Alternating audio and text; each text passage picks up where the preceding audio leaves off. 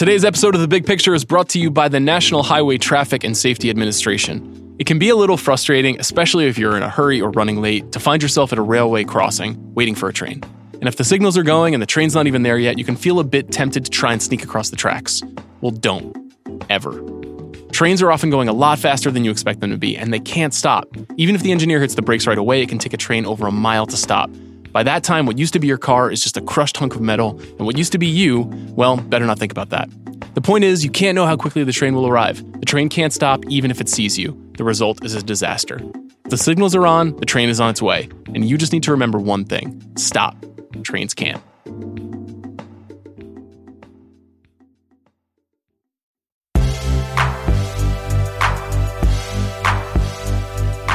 I'm Sean Fennessy, editor-in-chief of The Ringer, and this is The Big Picture, a conversation show with a bunch of LA residents. I have two guests on this week's episode of the show. In the back half of the show, I had a lovely conversation with the actor Andrew Garfield, who is the star of the new film Under the Silver Lake, a neo-noir satire of a kind that is a very interesting movie that has been slightly mischaracterized, I would say, in the press, and I had a really great time talking with him about that. He also ably identified exactly what my personality is in about 9 words, and it hurt me very much when he said so. And now, speaking of being hurt, I'm joined by Amanda Dobbins, another Angelino who knows my personality and knows how to wound it. Amanda, hi. Hi. How are you? I really enjoyed that particular introduction. Thank you. You're very welcome.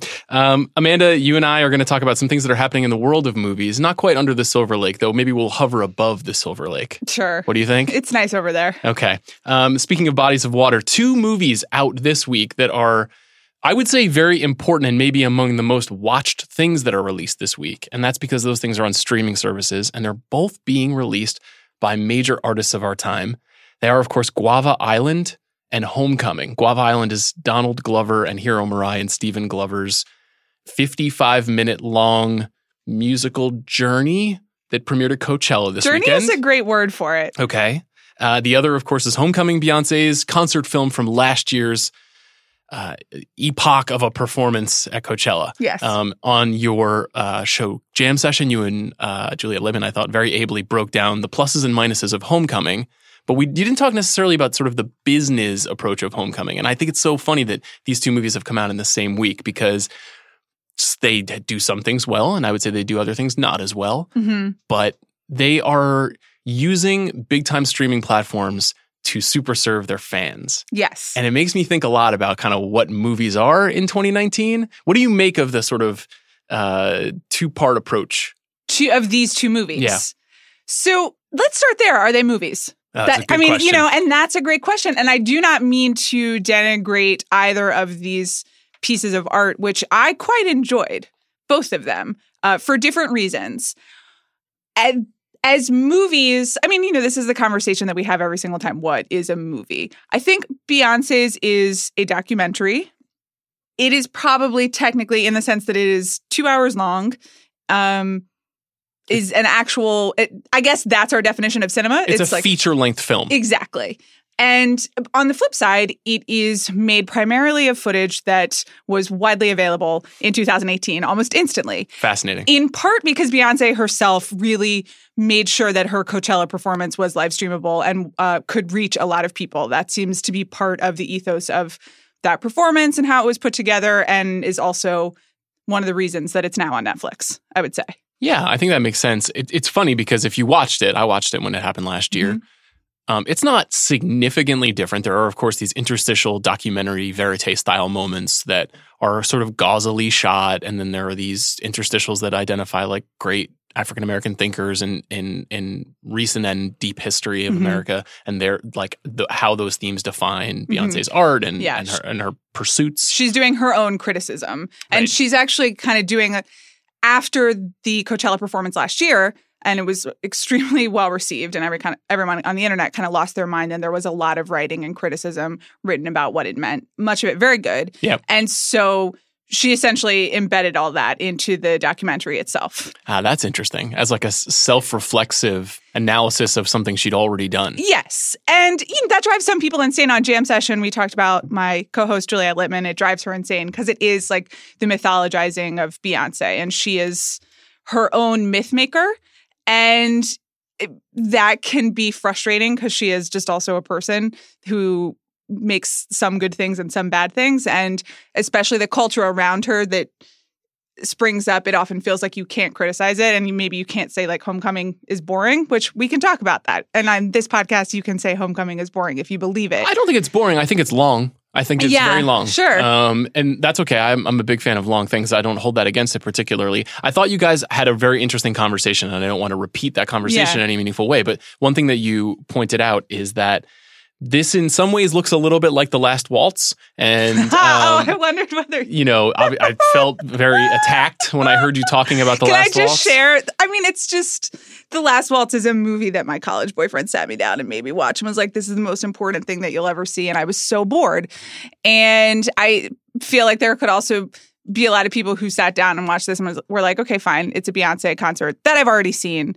And I don't really care about it. Yeah, and I think also The Last Waltz, for those of you who don't know, is Martin Scorsese's documentary about the final performance of the band, The Band. And it's a star-studded performance. Bob Dylan appears, and Neil Young, and Joni Mitchell, and Van Morrison, da-da-da-da-da. It's a celebration, I think, on Thanksgiving night. I think it's a great movie, but I don't necessarily think it's a great movie particularly because of the performances. I think Homecoming is great particularly because of the performance. There is the person who is at the center of the movie is just literally a once-in-a-lifetime phenomenon artist who is able to do something that no one else can do. The other filmmaking aspects of it left me a little wanting or a little confused, and I think part of that is because of what you guys discussed, which is it's not just that Beyonce is her own myth maker, it's that she's the only one who controls her narrative. She doesn't give interviews. She's very smart, but she's very guarded in the way that she presents all of her information. And sometimes she can be very revealing. There are moments in this movie that are very revealing about her personal life, about like her weight, about her relationship to her husband that are fascinating, but it's all driven by her. It's directed and executive produced by Beyonce. Yes. Yeah, which is not a bad thing, but it causes, I think, some intellectual complication for people because they're kind of like, what happened to objectivity with art? And that doesn't exist really, but that people are always in pursuit of that and they're always suspicious of it. It's self-propaganda, which is an ungenerous thing to say, but that is kind of just the flip side of myth-making. And when she is doing all of it and just has a monopoly on her own image and storytelling, it can feel like you're just being spoon-fed the propaganda. And so I understand the resistance. I think on the flip side, she's so singularly talented at putting together, not just as a performer, but the shows and the music and, Lemonade, the film. She has a really clear vision and she is a storyteller in a lot of ways. I think she's not really in like actual words, but in every other way, she's so talented at creating those myths. And I think that Beyonce would not be Beyonce without the level of control and perfectionism that she brings to all aspects of what she does and to how she's presented to the world. So I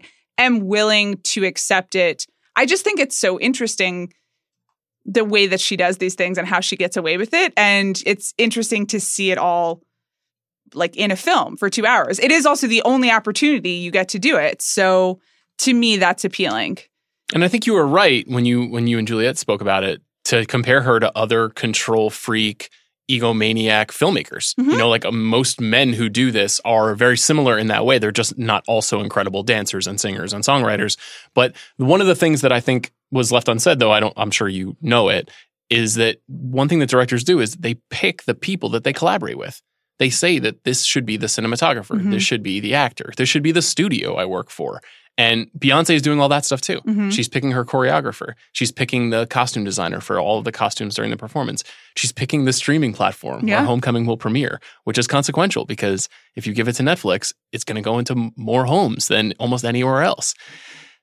Conversely, I wonder if you think Guava Island is an act of self-propaganda, which is, a little different. It's a narrative story in a sense. I mean, yes.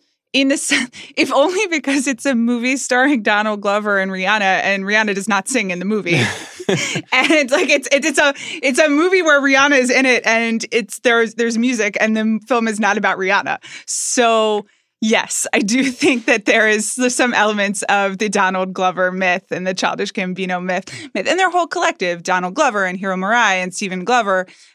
They clearly have a tone and a view of the world and a view of the way they would like to do things. And this is definitely a product of that, and also a possibly self-indulgent version of that. Yeah, that crossed my mind a couple of times. I'm curious, this is not super important to the conversation about Guava Island, but I noticed that Donald Glover is emulating some of the same dance moves that he had in This Is America, and it makes me think that he only has like 2 dance moves. Do you think that's true? Yeah, I thought that was really interesting as well, because, and you also first see them when he does like a interpolation of the This Is America video, and it's not the same as the video, but it's in a similar warehouse structure. He's doing the dance moves. As you're watching it, you don't know whether like all of the extremely violent stuff from the video is about to break out, but it certainly seems possible. And it does later in the film. Yes. So I was like, oh, okay, so he's just kind of doing This Is America. And then there is the summertime magic scene, which is, I think, the really 3 delightful magical minutes of the movie, even though, again, Rihanna's not allowed to sing. She gets to gaze longingly at Childish Gambino. Right, well, and there you go. There's your answer. But it is, when he broke out the same moves, at first I was like, so is this subversive? Am I not supposed to be investing in this emotionally? Or is this just the only way that he can dance? I think that's the answer. That's it. Yeah. I was so struck by that when I was watching it. And I had read a little bit about the movie before I watched it. And so I was queued up for that scene. I was like, okay, well, this will be a very charming one. And he's on the beach and he's serenading her with the song. And then he's making the This Is America face as he like bobs his head back and forth. And I was like, oh, wow, he's only got so many arrows in his quiver. Yeah. Which is okay. Yeah. I am confused about what the strategic purpose of something like that is. And I realize that makes me sound like a little bit of a wonk. You mean Guava Island, the existence of this movie? Yeah, this movie premiering at Coachella, it being announced as an event, and then it appearing on Amazon Prime with some fanfare, but also like a real lack of clarity about what it represents, how it fits into the Childish Gambino mythology. Right. Like with Homecoming, it's so clear.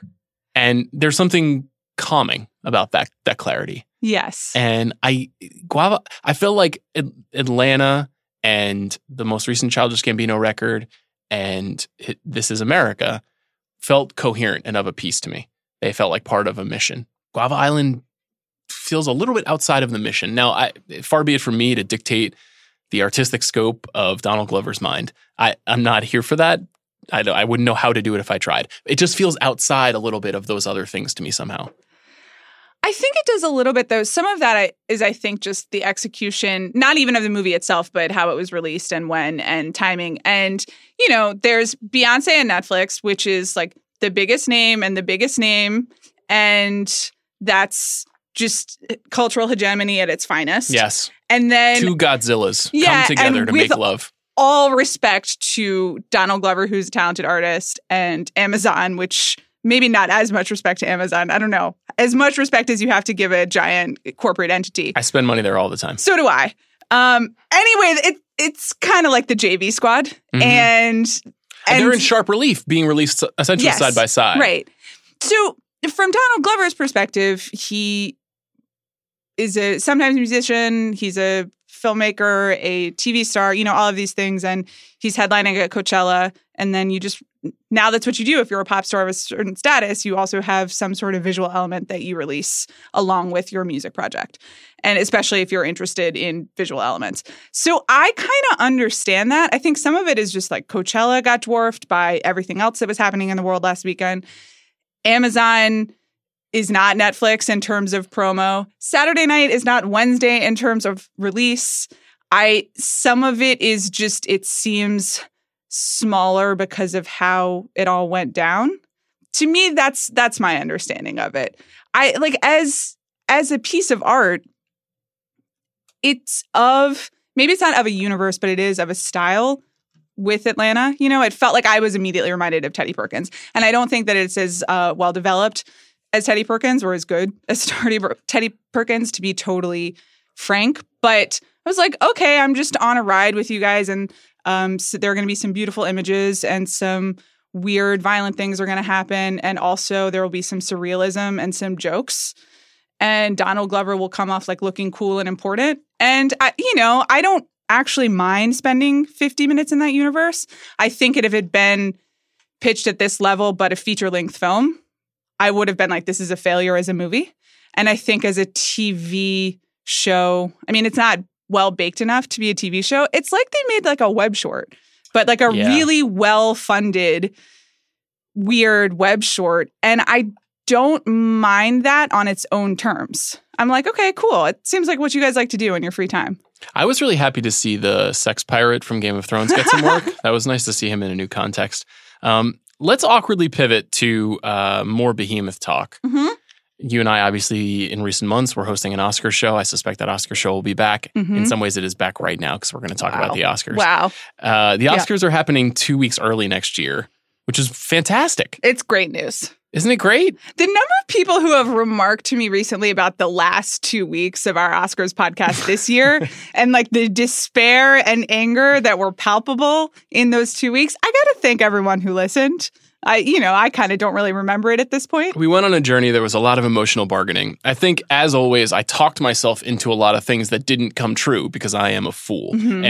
And also because you had 2 extra weeks to do it. And that's why. And I wonder if this year, that shortening of the schedule, the show happening, I believe at the end of February now is when it's going to be airing as opposed to in March, if that will significantly change the way that the races run. I think it's February 9th.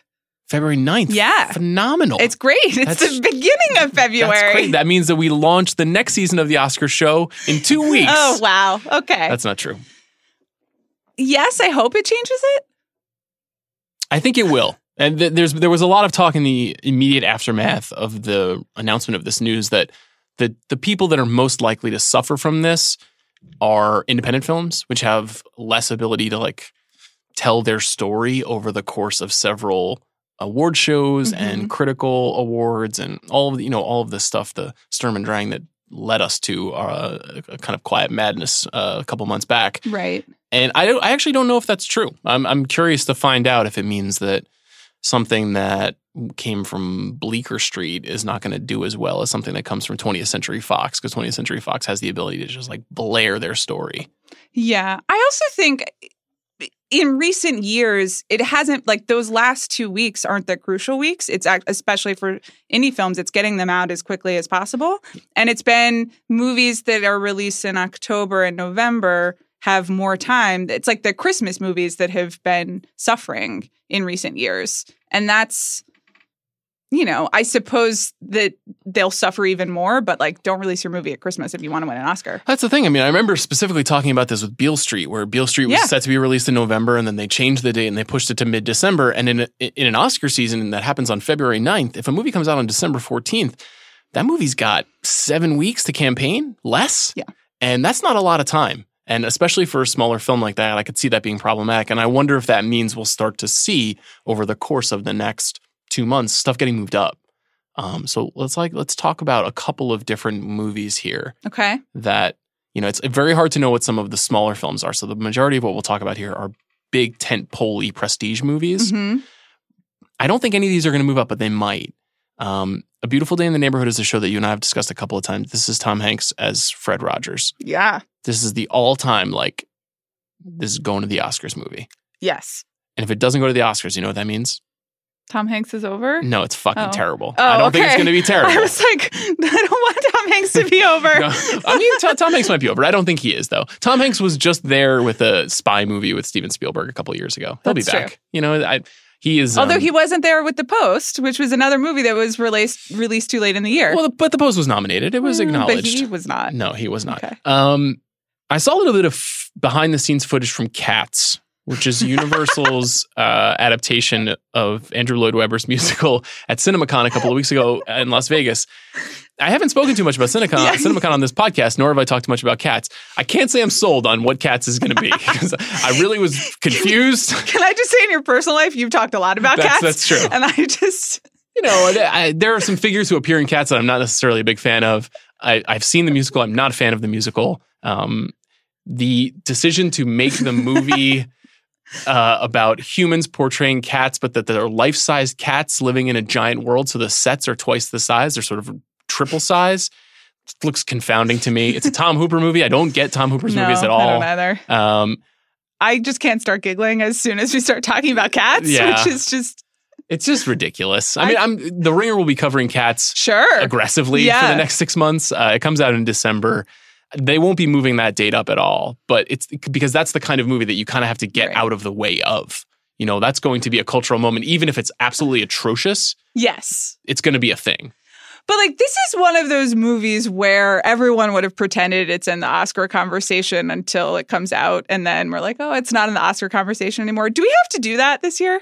Where we pretend stuff is in there? Or yeah, Cats like Cats specifically. I mean, we did that. It was the same feeling that we had with Les Mis, the last big Tom Hooper musical. And yes, but I can't believe I'm out here like splitting hairs about musicals, but Les Mis is a much better musical than Cats. I agree. You know what? Here's what Cats does. It cross-pollinates that sort of vibrant feeling that you get from watching a musical with weird like CGI green screen shit that people are going to be like, well, that's a technical achievement too. That's going to happen. Refuse. That will happen. So if you think it's annoying when people are like Star Wars should be nominated for Best Picture. I don't think that's annoying. Okay, those are pretty good. We're talking about freaking Cats here. It's Cats. It's like Cats is coming. Taylor Swift in a unitard, like with a weird name. No. Let's talk about a couple other movies that are going to be in the mix. Okay. I did talk on the watch about Ford versus Ferrari. That was the best trailer I saw in Las Vegas. It's very exciting. Looks like a very exciting movie starring Matt Damon and Christian Bale about the race to win Le Mans for the American car maker Ford and all of his brilliant colleagues. Just looks like a jam and docudrama, all about high speed and the race in the middle of the 20th century to win. It's probably going to say a lot about the masculine ideal, but we'll save that for another podcast. That's fine, but it's also, if it's like a vague Oscar baity historical drama, I'm in. Christian Bale and Matt Damon talking to each other, it's a win. That's great. That's a win. Downton Abbey, your beloved Downton Abbey. Yes. You think this is going to be an Oscar movie? I don't think so. Although I guess you never know. It really did clean up at the Emmys. Yeah. People loved it. I thought Downton Abbey was a great TV show. And I also love a costume drama. And they have certainly, as a genre, had a lot of success at the Oscars, though not recently. So maybe there's something about it transitioning from TV to movie that makes me think people will be snobby about it. And it's more just like the gang's back together, fun affair. I think that you're right, although you never can tell. If it's a weak year, a movie like that, which is going to be a crowd pleaser, you know, like that's the thing. I have been thinking about this a lot in the aftermath of the Green Book thing and just realizing like, man, people just want to be happy. That's true. I mean, Maggie Smith will certainly be nominated. Yeah. You think they're going to give her a lot to do? You think they're going to kill her? I hope not. Gosh, hold your tongue. Wouldn't that be crazy? Yeah. I mean, gosh, you can't. You need her at the very end so it doesn't get too sentimental. What's her name? The Dowager Countess? Yes. Do you think that the Dowager Countess survived Thanos' finger snap? Okay, please keep it moving. Next, Fair and Balanced, which is Jay Roach's portrait of Fox News. Now, there's a show coming out a little later this year featuring Russell Crowe as Roger Ailes. That is not this. This is a different thing. And I'm curious to see how this movie is received because it feels a little bit like The Vice of 2019. Exactly. And it's also currently slated for late in December, which is also like Vice. And that doesn't... Well, I don't know. In Vice's case, it worked out because it had a critical... I guess there were certain critical boosters as well as a critical backlash. Well, that was a loud and noisy movie with a great trailer that a lot of people didn't see for a long time. And so before the critical opinions came in, it was already certified by the Globes. And that works differently when your movie stars previous Oscar winners and is directed by the guy who made The Big Short. The calculations there are different. This movie is not centered on Ailes, who's played by John Lithgow. It's centered on the women whom Ailes allegedly assaulted or harassed. Among them, Charlize Theron playing Megyn Kelly. Just incredible. Some wild shit. Nicole Kidman playing Gretchen Carlson. Allison Janney playing Susan Estrich. Kate McKinnon's in this movie, and Margot Robbie's in this movie. Yeah. I mean... It's going to be heat. It's going to be hard for them to screw up this Oscar campaign. And Jay Roach, of course, has experience making movies like Game Change for HBO, so he has done the political docudrama. And, you know, I think regardless of what you think of those movies ideologically, they're almost always entertaining, you know, and he always gets good performances. His actors always win Emmys for those movies. I think of the Sarah Palin, Julianne Moore thing. Yes. You know, like that was a great performance and really in like a fun kind of frivolous TV movie kind of way. A couple of other things. We've talked about the Goldfinch. I loved what I saw from the Goldfinch. How is your Goldfinch reading going? I would say not well. I started Irwin Winkler's memoir this week, the legendary Hollywood producer, and that has sidetracked me a little bit. Okay. I'm about 100 pages into that. I'm probably about 88 pages into The Goldfinch. That's about 12 pages more than last time I asked. It's not great. I really recommend The Goldfinch. What a great film. Movie. Perhaps a great film. We shall see. What a great book and hopefully movie. Okay, TBD on all of that. Okay. The Irishman, Netflix. How much do you think we're going to... Okay, so our producer Bobby has clarified for us, I think effectively, that Cats is the new The Wife, right? So as we talk about Cats for the next 9 to 12 months, oh my gosh, we'll be talking about it with the same vigor and spirit as we discuss The Wife. Okay. For better and worse. Yeah. I think it will be a lot easier to see Cats than it was to see The Wife. However, The Irishman is the movie that has been looming over this Oscar race for what feels like 5 years. And quite literally since the Oscars this year when Netflix released its commercial with no footage and just The Irishman coming this fall in theaters and on Netflix. So Bobby, intrepid producer that he is, has just clarified that perhaps The Irishman is this year's A Star is Born for us. Wow. I'm not sure if you'll ever have the same feelings about a Martin Scorsese movie, especially one in which you've blasphemed The Last Waltz, as you would A Star is Born. You had a very emotional reaction to that movie. That's true. I think it's possible for me to feel that way about Martin Scorsese movie. I don't know about this one. Isn't this one like 5 hours long? I can't say. Aren't those the rumors? I don't know very much about it. Yeah. It's about a man, I guess, retracing his steps and imagining whether or not he was a participant in the assassination of Jimmy Hoffa. That's as much as we know about it. There's a couple of other Netflix movies coming up, which is interesting because, of course, Netflix has been at the center of a lot of debate around the Oscars and whether they're able to participate. Of course, Netflix joined the MPAA this year. Netflix, I think, is going to be able to participate in the Oscars. It was interesting to watch them try to levy the Antitrust Act against the other studios by trying to block them out of the Oscars, which is just a made-up award show. But nevertheless, the other ones are The Last Thing You Wanted, which is Dee Reese's adaptation of a Joan. Is it a Joan Didion novel or a memoir? I actually don't know. It's a novel. A novel. Yeah. And The Laundromat, which is Steven Soderbergh's much anticipated Panama Papers docudrama. So those are exciting movies. I'm certainly looking forward to them. Do you think we'll see them on big screens? That's such a great question. I'd like to. The Irishman for sure. The Irishman for sure. And I think you're right that The Last Thing He Wanted and The Laundromat could be sort of talky people in rooms. I mean, not people totally in rooms, but they are more just adult dramas that you can watch at home and that are fun to watch at home. I still think, we'll have to be able to see them in theaters if they want to win Oscars. Yeah, they'll go into a small number of theaters, I suppose, but I'm not sure what they're going to do in terms of qualifying. If they ever put anything in on more than 2,000 screens, that would be a huge effort on their part. I assume The Irishman has something contractually that says they'll do that. Yes. The others, I'm not so sure. I'm fascinated to find out. Let's go quickly through a handful more. Okay. Little Women we've discussed on this show. This is Greta Gerwig's follow-up to Lady Bird. This is the most in you've ever been for anything in your life. I'm really excited, both because Greta Gerwig is extremely important to me. This cast, Saoirse Ronan, Florence Pugh, Timothée Chalamet, Where are you at on Florence Meryl Pugh Streep and Zach and Braff? Laura Dern. Okay. I think that Florence Pugh should let her light shine in every way that she wants to. That's what makes her a remarkable actress. Yep. Who am I to say anything else? Have you seen the Florence Pugh vehicle Fighting with My Family? No, I haven't. Okay, maybe one day.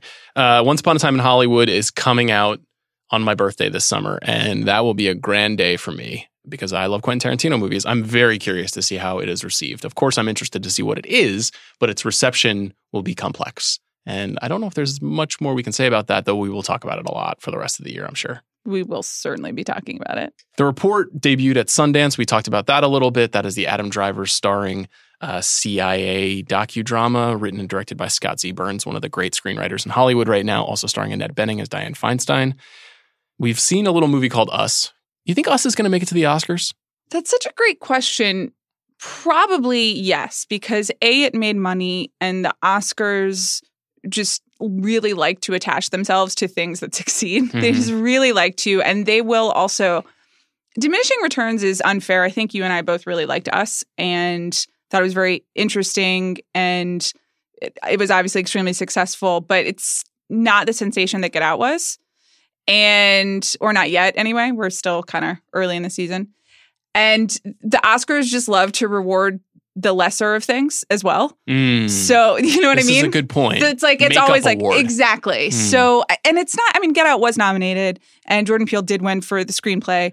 But I do think in the kind of makeup / anointing a successful director vibe, it will be around. I agree with you. That's an interesting way to think about it. There could be some makeup voting going on here, even though I think a lot of people think, Get Out is the extraordinary debut and Us is you had 6 months to make your second album kind of film. You and I both really liked it and appreciate it. But it's been interesting just having conversations with people in the industry because we're now in the place where people are no longer excited to say, I'm so proud of Jordan Peele. It's amazing what he accomplished. Now they want to undermine his success because he is so clearly successful. This is a bad town. Couple more that I have not shared with you ahead of time. Avengers Endgame. What do you think? So how are you feeling right now? It's out very soon. I'm seeing it on Tuesday. I am looking forward to it. Okay. I am excited that it is 3 hours and 2 minutes. I am a fan of these films. I meant more like emotionally. How are you preparing for the They're various superheroes and and the I don't possible deaths? I and don't all care of about that? any of that stuff. Okay. That's actually not interesting to me at all, to be honest. We'll be podcasting about it for sure, but because it has interesting business implications and career arc implications, and it's fun to talk about that stuff. But if Steve Rogers is felled by Thanos, I really don't care. Can I say something interesting? Sure. I was thinking the other day, I was like, oh, that'll be sad when he dies. Wow, so you've got more skin in the game than I do. Yeah, I was just like, oh, wow. It'll be sad if Captain America dies. I'll be like, oh, that's too bad. Okay, well, stay tuned on that. And what about The Rise of Skywalker, Star Wars Episode 9? Let's do it. I'm ready. I feel like it's going to get nominated. I tweeted that, and I hate when people say I tweeted that, but I say it right now. I tweeted that, and I think it's going to happen because I think that they're not going to make Star Wars movies for a few years after this, and they're going to want to acknowledge its achievement in reviving super duper big tent box office. What do you think? That seems plausible to me. Okay. I watched it and it just seemed absolutely possible that it would be nominated. And I think that I know there are a lot of fans who feel a certain way about certain aspects of this franchise, like within the Star Wars community. But otherwise, they're really well liked and people think that they look good and everyone likes Rey, the character. And, it doesn't seem difficult. And it seems like the Academy never does the smart thing, but it's such an easy way for them to get viewers and to also reward something that actually matters. I will say I have often thought of you as the Rey of this podcast and me as the Kylo. Okay, I accept that. Okay. Amanda, thanks for popping by to talk about all things Oscars and movies otherwise.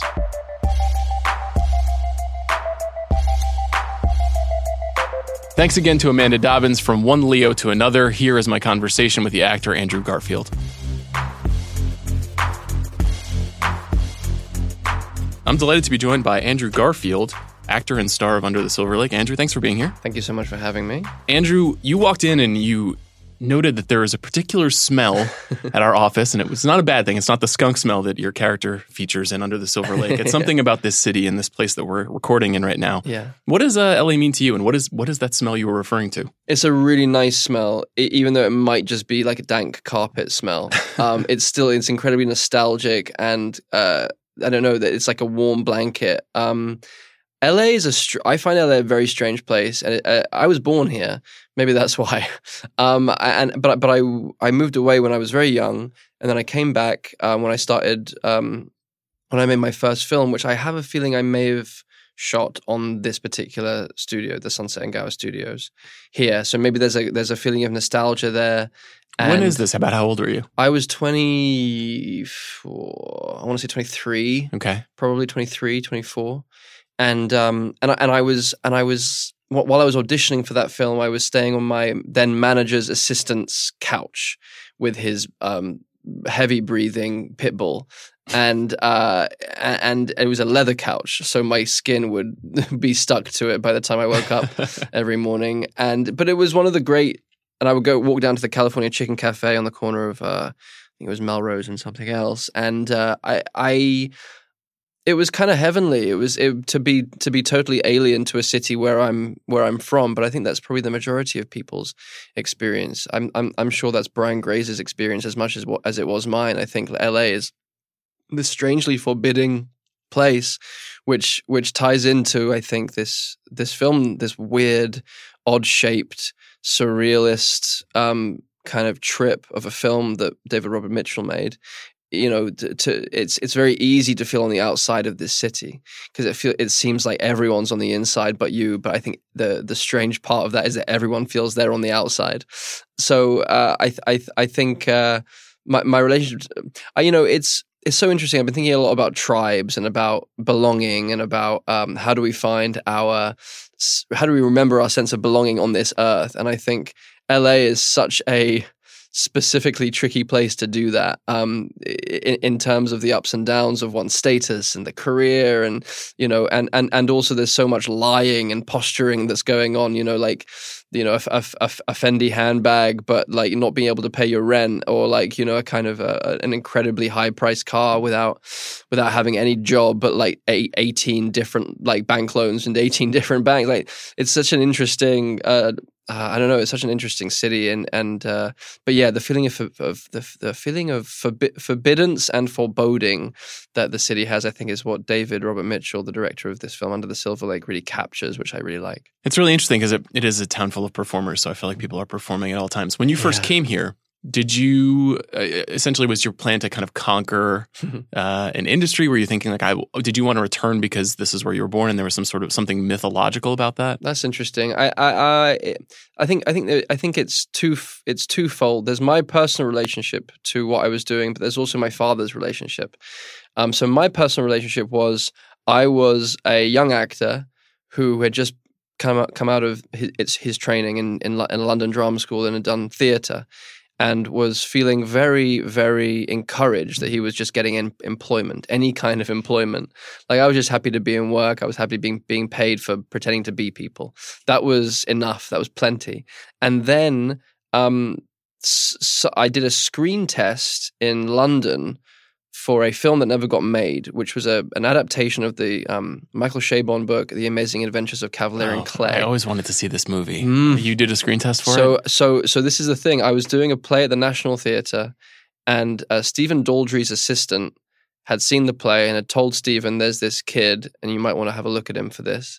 And then Stephen came along and saw me, and then he called Scott Rudin, and he said, there's this kid, and you might want to see him in this. Because they were doing this wild and screen test for this, so then I read the book. I was sent the book, and I just fell in love with it. Such a fantastic book. Yeah, it remains one of my favorite books. And I was brought in to this other. It was like the inner sanctum of the Willy Wonka and the Chocolate Factory kind of thing. We were at Pinewood, I believe, or Shepperton, one of the two. And they had spent a stupid amount of money on sets, and they had brought in these two amazing British actors, Claire Higgins, and I forget the other young lady's name. I forget now. It was 10 years ago at this point. But and they, I think was it Roger Deakins they had doing DPing. Is that true? It was someone. So Daldry and Deakins were going to make Cavalier and Clay. It was someone of that ilk. Okay. I can't recall if it was actually Deakins, but it was someone of that caliber. And then, there's like, I walk past one of the dressing rooms and Ryan Gosling is taking a nap or meditating or something. And I'm like, well, at this point, I didn't know who Ryan was in retrospect, of course, but then so there were three of us auditioning for Sam and three of us auditioning for Joseph. And it was myself, Jason Schwartzman, I think Jamie Bell, Tobey Maguire, I believe. And then Ryan Gosling, or maybe Tobey was auditioning for Joseph. Or maybe Tobey didn't have to audition. And you're for all Joseph. there together, knowing that you're all screen testing for this film. Yeah, and Cillian Murphy and Ben Whishaw. I think I said Ben Whishaw. And it was and we were just put in all these different combinations with film cameras and I remember doing a scene with Ryan and going, oh fuck, that's what screen acting is. Like I hadn't never done so. So you hadn't done Boyer or anything. No. Okay. I had not. I had done like a BBC comedy pilot, which didn't go well. But I was a theatre actor and I had never done any real camera work. So I was watching what Ryan was doing and the spontaneity and the pure presence and the kind of the lived in fabric of what he was doing. I thought, oh wow, I could just feel it. And then suddenly, I was able to go on a ride with another actor where I'd never really felt permission to do that before. I really let go and see where a scene goes. But it was just the most incredible. It was 2 days. It was 2 days of kind of like film school, really. And anyway, that switched you on to say, I want to go to Hollywood and no. films? Well, no, not really, because like I think still in my imagination, films were a fantasy. Making a movie would have been just a childhood fantasy. Where I would fantasize making Teen Wolf 3 after the Jason Bateman one didn't go as well as planned. Yep. But actually, in fact, they were just waiting for the next Michael J. Fox, which happened to be a British boy from Surrey. That's what you aspired to. Huh? Oh yeah, that was it. It was Teen Wolf 3, but then some Big 2, or so anything Michael J. Fox or Tom Hanks related was kind of my dream. Or like White Man Can't Jump, the sequel to that, where white men still can't jump, that kind of like but thing. Just set in England. Yeah, set in England in the basketball culture, the subterranean basketball culture of London, which doesn't really exist. Just playing in Finsbury Park. So then I was no. I was literally like, oh, this is possible, and then you're at the mercy of so many other factors. But I was in the middle of this play still. But then what happened from that was the film didn't get made. But Avi Kaufman, this amazing casting director, saw the screen tests because she was the casting director on Cavalier and Clay that was hired. And Avi sent, I think, a screen test to Redford, to Robert Redford, who was casting a film that he was directing and starring called Lions for Lambs. And they flew me out to screen test. And I was staying at the Oakwood Apartments, and it was... you were living the cliche dream. Yep, pretty much. Amazing. Pretty much. And then the smell, this dank carpet smell came full circle, and I thought, well, this is home. This could be some kind of home for me. And the remarkable thing of getting cast in that film. And I remember I was with my manager's assistant Alan, and he was like, "I'm taking you out tonight. It's the Golden Globes, whatever. We're gonna go out." And I was like, okay, I don't have a suit. He was like, well, I don't know, go to the Beverly Center, go to H&M. And I'm like, okay, great, I'm gonna go to H&M. So I'm waiting to hear if I got this part or not. And it's been a few weeks, and you're starting to lose a little bit of hope. And I remember I was in the Beverly Center, a little bit despondent, trying on an ill-fitting suit in H&M that I could just about afford to buy and maybe take back if I didn't stain it. And I got a call from I saw my manager and my agent calling me, and I answered it. And I was like, don't get your hopes up. It could be anything. It could just be them going, "Hey, just so you know, you're an actor still, and we're still your representatives. Bye-bye." It could have been that. Like managers are wont to do, just to remind you that they exist. But in fact, it was them going, "Can you talk?" And they told me that I had the thing. So I felt very liberal with the suit I bought at H&M, and I kind of went the extra 100. Yeah, the extra 20, and had this kind of remarkable fun night with a pal who was also in town, Eddie Redmayne, and we went out and we were kind of flies on the wall in this new world, and we were just kind of observing and watching. And he had made a couple of things previous to me, so he was kind of introducing me to everyone and kind of going, "Oh, Andrew just got this amazing job with Robert Redford and Tom Cruise and Meryl Streep," until Natalie Portman came along, and he did not introduce me to Natalie Portman. Wow, what's that about? It was cold, man. He was just trying to block you out. It was a cold move because Wow. it was Portman, and he didn't want anyone to steal his thunder. And now you guys are Oscar nominees 10 years later. It's a little ridiculous. It's a sweet thing, but yeah. Anyway. So did you live here for a long period of time then? Since then I've kind of been back and forth. Okay. Yeah, I've kind of lived here on and off. And my experience really depends on whether I'm working or not, and what I'm working on. If I'm working on something here that I love, I love being in the city so much because it's got everything, and the state has everything. Like California, generally, Northern California is my favorite, maybe my favorite place in the world that I've ever been to. What, like San Francisco or out beyond that? Like Big Sur and Mendocino and into Yosemite and you look like you're ready to conquer Yosemite right now. In that kind of jacket, cliched hipster way. No, it's great. You mentioned Redford and you mentioned David Robert Mitchell, obviously the director of the new movie. I'm fascinated by the way you pick films because it seems like you're toggling between legend filmmakers who you want to work with and people who have made one or two films that are exciting and small and are going to the next level. Yeah. Is that accurate? I mean, sure. I mean, that's one interpretation. I don't know whether I don't know whether I think it through that objectively. I think it's more what I'm drawn to in any given moment, and it's like I see it as like a seasonal thing. After doing Spider-Man, I was really intent on, and actually after doing 99 Homes with Ramin, I was that was a really great, and I did Death of a Salesman as a play in between the two Spider-Man films. That those two things were, 99 Homes and Death of a Salesman were this great antidote for this behemoth kind of franchise, and it kind of reconnected me with some, I don't know, some deeper thing that I felt disconnected from for a while during the Spider-Man stuff. So then after that, I said to myself, I want to work in the scope of a Spider-Man film, but with the soul of one of those smaller films. And also I kind of made a list. I made a list of directors that I was going to wait for. And I mean, Mel and Scorsese were on those lists, really? on that list. So do you contact them and say if you ever are doing anything, or you're just kind of waiting to hear if they're developing something? I haven't had the courage to do that. And I think that that's ridiculous. Like, I think, who doesn't like getting a fan letter, whether from someone else in the industry. Like, I think I'm realizing that how silly to not do that. I have so many people that I am a fan of, and I think I'm overly English and therefore overly cautious about bothering people.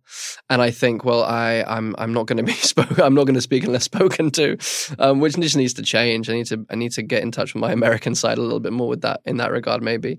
So no, with those two, it just happened to be being made, and I just happened to be interested in it. I was kind of seasonally, I suppose, for myself, being drawn into a more spiritual conversation. I was more curious about my own spirituality and the spirituality of being human, and the kind of the sanctity of the human spirit, and being more than just a body like that. That was piquing my curiosity just personally, and then these two things come along, and I'm just dying to do both of them with both of those filmmakers, and it's just, I can't explain it any better than that. And then after that, I felt like I had gone through my martyrdom complex. Silence will do that to you. Yeah. Combined with the play that I recently finished, which is Angels in America, which is 8 hours of pure martyrdom, against the character's will. He's being martyred against his will. Why were you drawn to those figures, and why were you drawn to those experiences? Because it seems genuinely extreme. Grueling. Yeah, grueling and extreme. Angels in America was definitely the icing on top of the martyrdom cake, in the sense that it was impossible, and every day it was impossible. And you lit even harder than the Scorsese picture, because it was every day, and you had to live the journey as best you could every day, because there was a fresh set of souls in the audience that were wanting to be fed by this seminal piece of work, and you had to fill it up. And so why I was drawn to that and to those things, I don't know. In the same way, I think. Free Solo was my favorite film of the last however many years, really. Like, there's something about being here for me, being alive, where I don't know. I mean, I don't think it's sadomasochistic. I think I'm just very curious about the human potential, the human potential, and where we break, and what we can handle, and how we get bigger. How does an individual get bigger? And I think the only way you get bigger is by breaking the shell that you're currently in.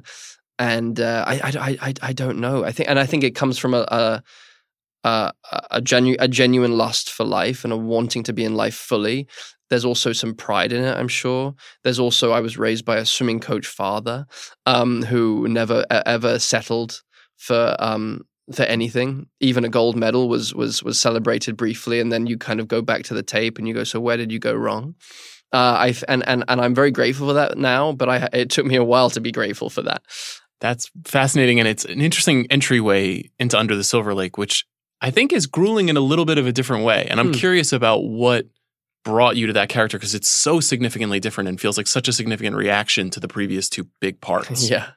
Yeah, I like that. I think that's true. I think I felt like I had done enough for the time being. And my psyche was craving some balance. I needed to access some more ordinariness, some more darkness, some more of the baser material of what it is to be a human being. You were so decent in those films and in that play. You know? And longing for decency, like actively decent. Yeah.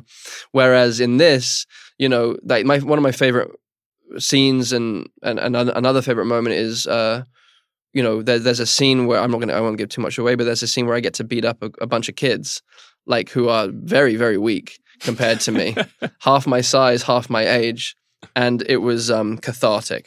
It was very exciting to be able to do that. And there's another moment which I won't give a, it doesn't really matter. But there's a moment where I smell a vibrator, and that felt very important to do after in a very creepy way, in a very creepy human base animal. Shameful, but why shameful way? It's like we to access that animal part of myself and of all of us. It feels important to to stay balanced. Otherwise, you're exiling aspects of yourself that will later become very dangerous if they're suppressed too much or kept in the closet or in the basement, as it were. So yeah, I think I was really drawn to this film because I was like, oh, that's gonna be a great break for my psyche, and I'm gonna get to access a part of myself that has been long wanting to a bit more wildness, that's been wanting to kind of like rattle the cage and get out and have a little roam around. And it just so happened that this script was so weird and I loved it so much, and it reminded me of The Goonies, which is one of my favorite films. It was like a grown-up regressed version of The Goonies, of like a one-man Goonies. Yeah, a quest movie. Yeah, exactly. And but deeply sad that this guy is still trying to look for the buried treasure at the age of however old he is, in his mid-30s. And but there was something so so opposite. I think you're right. There was something very, very opposite that I wanted to explore. The movie is highly referential and illusory to a lot of things. Yeah. I'm curious how much of that was on the page. How much are you and David talking about, well, this is a reference to this, or this is that, and just in the construction of the movie? Well, everything's kind of on the page in very vivid detail. Like David is so specific in what he wants to create, the mood he wants to create, and the subtle, sometimes not so subtle references that he wants to allude to. So yeah, and I loved it for that. It was very knowingly meta, and I thought that was really, I don't know, I just found it delightful. Weirdly, I just found it incredibly like poppy and dark, and I was just really just, I don't know, like sensually drawn to it, maybe, like, there's a sensuality to it that I like, and there's again a nostalgic feeling to it that I really like, and I like that it's this strangely heightened, surreal world, and and as a performer, that was really interesting to me as well, because I've been so focused on naturalism for so long, and it was fun to feel a bit freer. I think your part in the movie is fascinating because there's an expectation that some people have if they're familiar with your work, and you're subverting it in a lot of ways in this movie. And I'm curious about how you feel about the way that the movie is received, because in a lot of ways it seems very, very, very smart about this kind of movie and quite making commentary about this kind of movie, but it has not always been received that way. Yeah. So do you feel like when you're participating in a film like this that has a clear point of view that you have to kind of like correct the record about things that are misunderstood? If they even are understood, I suppose. I don't know.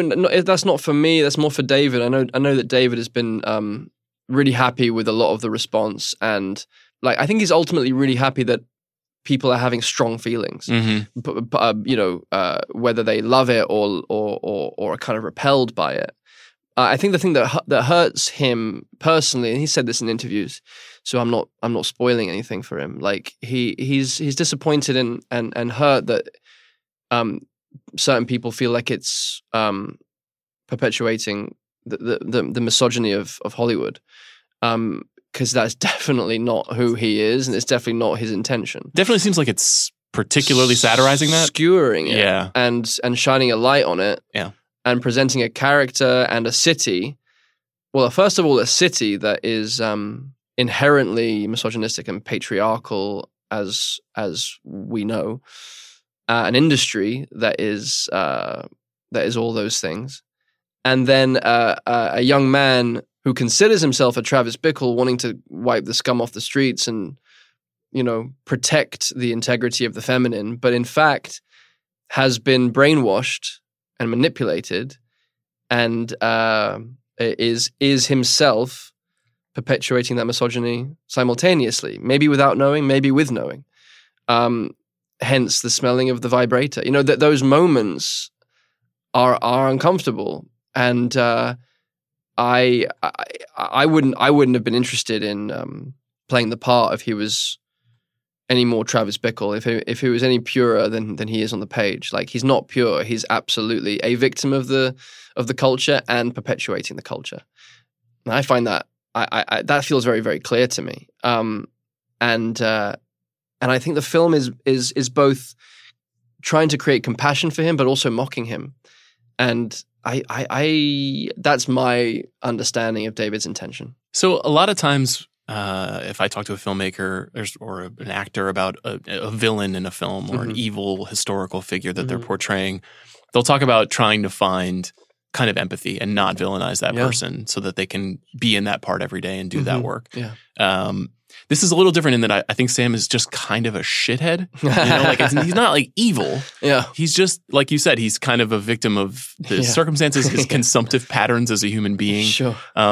Did you have like a similar feeling where you had to find ways to relate to him? Because I suspect, like you and I, he has a lot of the same cultural references. Sure. He has a lot of the same interests. Yeah. But how they are transmitted to the world is like a little ugly sometimes. Yeah. Well, I love that. And I think the difference between me and him, but where I can relate in small ways, like we've all been rejected at some point. We've all experienced periods of, again, what I was talking about, being in LA, feeling like being forbidden from the epicenter of things, being kept out, being not allowed in the club. And I think where I found compassion for him very, very easily was that sense of, this is someone who's never ever been given what he thought he was entitled to. And yes, that entitlement is something that we skewer as well in the film, but I still have compassion for it because I think that's a universal thing, feeling like you're on the outside of things, feeling like no matter what you do, you're banging your head against a brick wall, against this insurmountable kind of system and kind of force field that seems to be keeping you from what is rightfully yours. And then, of course, that raises the question of what is rightfully yours, what is rightfully ours as human beings. But that was how I have compassion for his brutality, his ugliness, but again, like, using those words feels unfair as someone who's playing him. Like, he's just someone who is raging on the inside and is in such agony and longing for connection and for belonging and to be welcomed and to be seen and to have an opportunity to be in the world in a meaningful way. And because he's been rejected, it seems, from my understanding, from my prep for the film, it was like, I imagine he's tried going all the conventional routes to create a life worth living and to create a life that he could be proud of. And it feels like every single door saying there's no room at the inn. So what choice do you have after that but to check out, become slightly deluded, or move back home to Montana or Wisconsin or away from the land of dreams? So for me, that's where the compassion is very easy for me to feel for Sam. I'm very curious about how you interact with the mythology of a movie like this, because I was watching the movie for a second time with my wife last night, and right at the very beginning, once you start seeing codes and symbols, she was like, is this the kind of movie that at the end of it is like not going to make any sense? And I was like, well, to answer that question would complicate the viewing of the movie, so I didn't say anything. But in many ways, it seems like you guys are commenting on the notion of code breaking and the quest to do so and satirizing it in some ways. And in other ways, there will be an entire population of people that will search for answers in this movie. And I feel like it's already started to happen. And I wonder if you guys anticipated that, you and David, when you were talking about the movie, and also how you respond to it when a stranger confronts you in a coffee shop and says, like, I know what the lion symbol means, man. I think that's more, like David would be able to speak to that much better than I will, but his response, I am pretty sure, would be, I don't know what you're talking about. He likes being the architect, watching the mice scurry around. I personally think it's awesome that someone would have that level of kind of geekdom and about, you know, putting all of these codes within a film about codes, knowing that a bunch of like people of our generation mostly who are into that will go out and find like use their time to try and decode it, because it's joyful. It's like, it's such a joyful anyone who was brought up with those kinds of video games back you know, in that period of time, it's like it's not just nostalgia, it's like you're being occupied with something that feels so purposeful and fun. And I remember that, what was that app? There was oh god, there was a time where there was an app where you could do like a live treasure hunt. Then it was constantly going on. It was like, it's a I forget what the name of the app was, but basically it's like people would leave things all over the world, and like no matter where you were in the world, you can go on the app and go and like follow these clues to lead to this one place where something is buried. Geo mapping or something like that. And I remember at the time I was saying to my girlfriend, I was like, we should do this. And because it was so, I don't know, like I think we are all still craving mystery. We are all craving to be like, The Game is one of my favorite like modern films of all time that deals with this issue. The Fincher movie. Yeah. And you know, the rise of immersive theater, like all the Punch Drunk theater company. For anyone who doesn't know, the Punch Drunk Theater Company is this amazing immersive theater company that have really brought back this idea of immersive theater, where you are the master of the story, so you can follow a character around this big, amazingly set decorated warehouse space. Whether it's an adaptation of Macbeth or an adaptation of Sunset Boulevard or anything like that, like they've created these immersive experiences for people where you feel viscerally involved in decoding some mystery. I think people, probably as a response to technology and the kind of the dulling nature of technology, are being kind of like, again, the balancing of the psyche. We're all being kind of brought back into something that is a bit more visceral, a bit more tactile and more connected and more active. You're a more active participant. Would you be happy if this went on to become a kind of cult classic? Oh yeah, I think that would be awesome. And I think, you know, as you say, there's a group of people that really get it, and I think that they will make it that. I believe so. And you know, just for David, you know, I think he's such a brilliant filmmaker, and he's what I admire so much about him is he absolutely made the film he wanted to make. That's a rare thing when, you know, you have lots of different voices around you, and inevitably with any film, you know, lots of people saying their opinions, and then you have someone in the center just going, I just want to make this, and I have to trust myself as an artist, and I have to not lose my ability to make the art that I want to make. I find that so inspiring. How do you artistically calculate where to take your career from here? Because you've done almost every kind of movie in a way. You know, you've done blockbusters, you've done very small personal pieces, you've done kind of historical work with great filmmakers. You know, is there a calculus for you? Do you have a checklist of the kinds of films you want to make for the rest of your life? I'll give you an honest answer to that for the first time in this interview. Oh, wow. Okay. Great. I'm glad I could break the pain there. Yeah. This is going to be my first honest answer throughout this conversation. No, like, I don't know. I honestly don't know. But because, and again, like I was saying to you earlier, like I've been on a bit of a sabbatical having finished Angels in America because, well, mostly out of necessity because I was very tired. And, but also out of an existential questioning of, well, where to?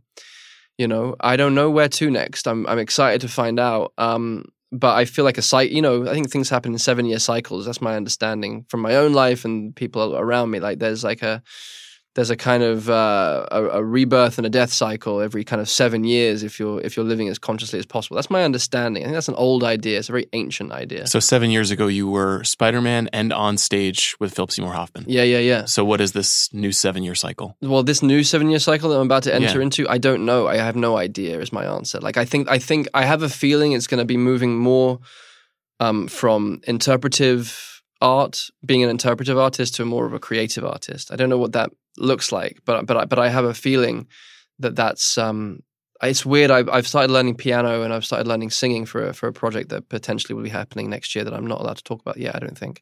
But so just to dangle. Love that the one tease. I get the tease every week. Someone comes in, they're brilliant, they tell stories, and they're like, I'm working on something I can't say what it is. But it's interesting. Like I've been learning piano and singing and looking at and I keep getting with my singing teacher. I look at these old like manuscripts and songbooks of these old masters, and there's something that's like it's you know when like something's vibrating a little bit like in Under the Silver Lake, where like there's an object that would seem inconsequential, but you're looking at it and it's like it's calling out to you like the cereal box in Under the Silver Lake, or like I get a little chill even thinking about that moment, like the cereal box calling out to you. It's like, what is it trying to tell me? What is that parrot trying to tell me? But I'm looking at these old musical scores, and they're kind of just going, Andrew, and I'm like, what the fuck do you want from me? But I think I'm connecting that it's something to do with wanting to put something down on paper, wanting to like make something from nothing, birth something into the world that's from the ground up. So I feel like that's where I'm heading in a certain way. But I really don't know yet. And I know how privileged it is for me to say this, but I'm very, very happy and satisfied with the last however many years. And it's been an amazing ride and adventure. And there's been a lot of luck on the way. There's been a lot of hard work. And it's weird being in your mid-30s anyway, I find. I feel like we're probably about around. We are the same age, we're the same. Yeah. 1983, guys. Yeah.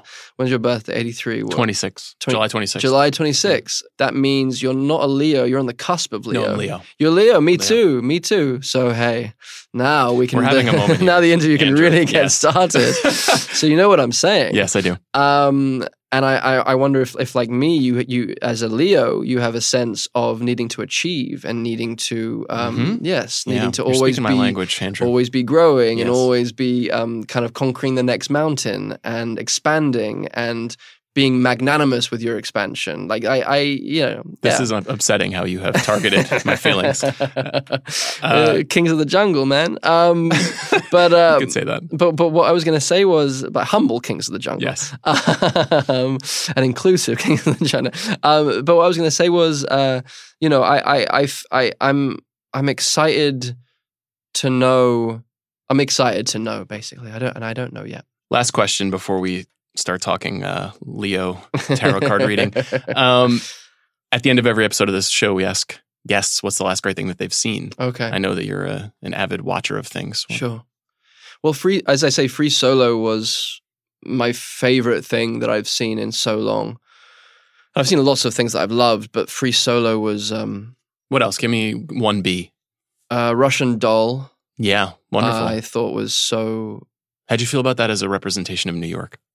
Oh yeah, I thought it was pretty damn good. On point, right? I think so, yeah. And Natasha is a representation of New York. She's Truly. like an embodiment of that city. And I admire the writing. I admire the imagination. I admire the uniqueness and the heart and the humor that she is as a performer.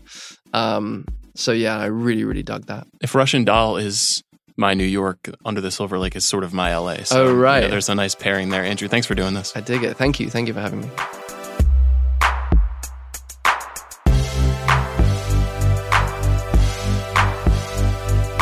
Thank you again for listening to this episode of The Big Picture. Thank you, of course, to Amanda Dobbins and Andrew Garfield for his candor. Please tune in next week where we'll be wrapping up Marvel Month with a little conversation about a movie called Spider-Man Homecoming. And then, Avengers Endgame. Join me and Mallory Rubin breaking it all down at the end of the week. See you then.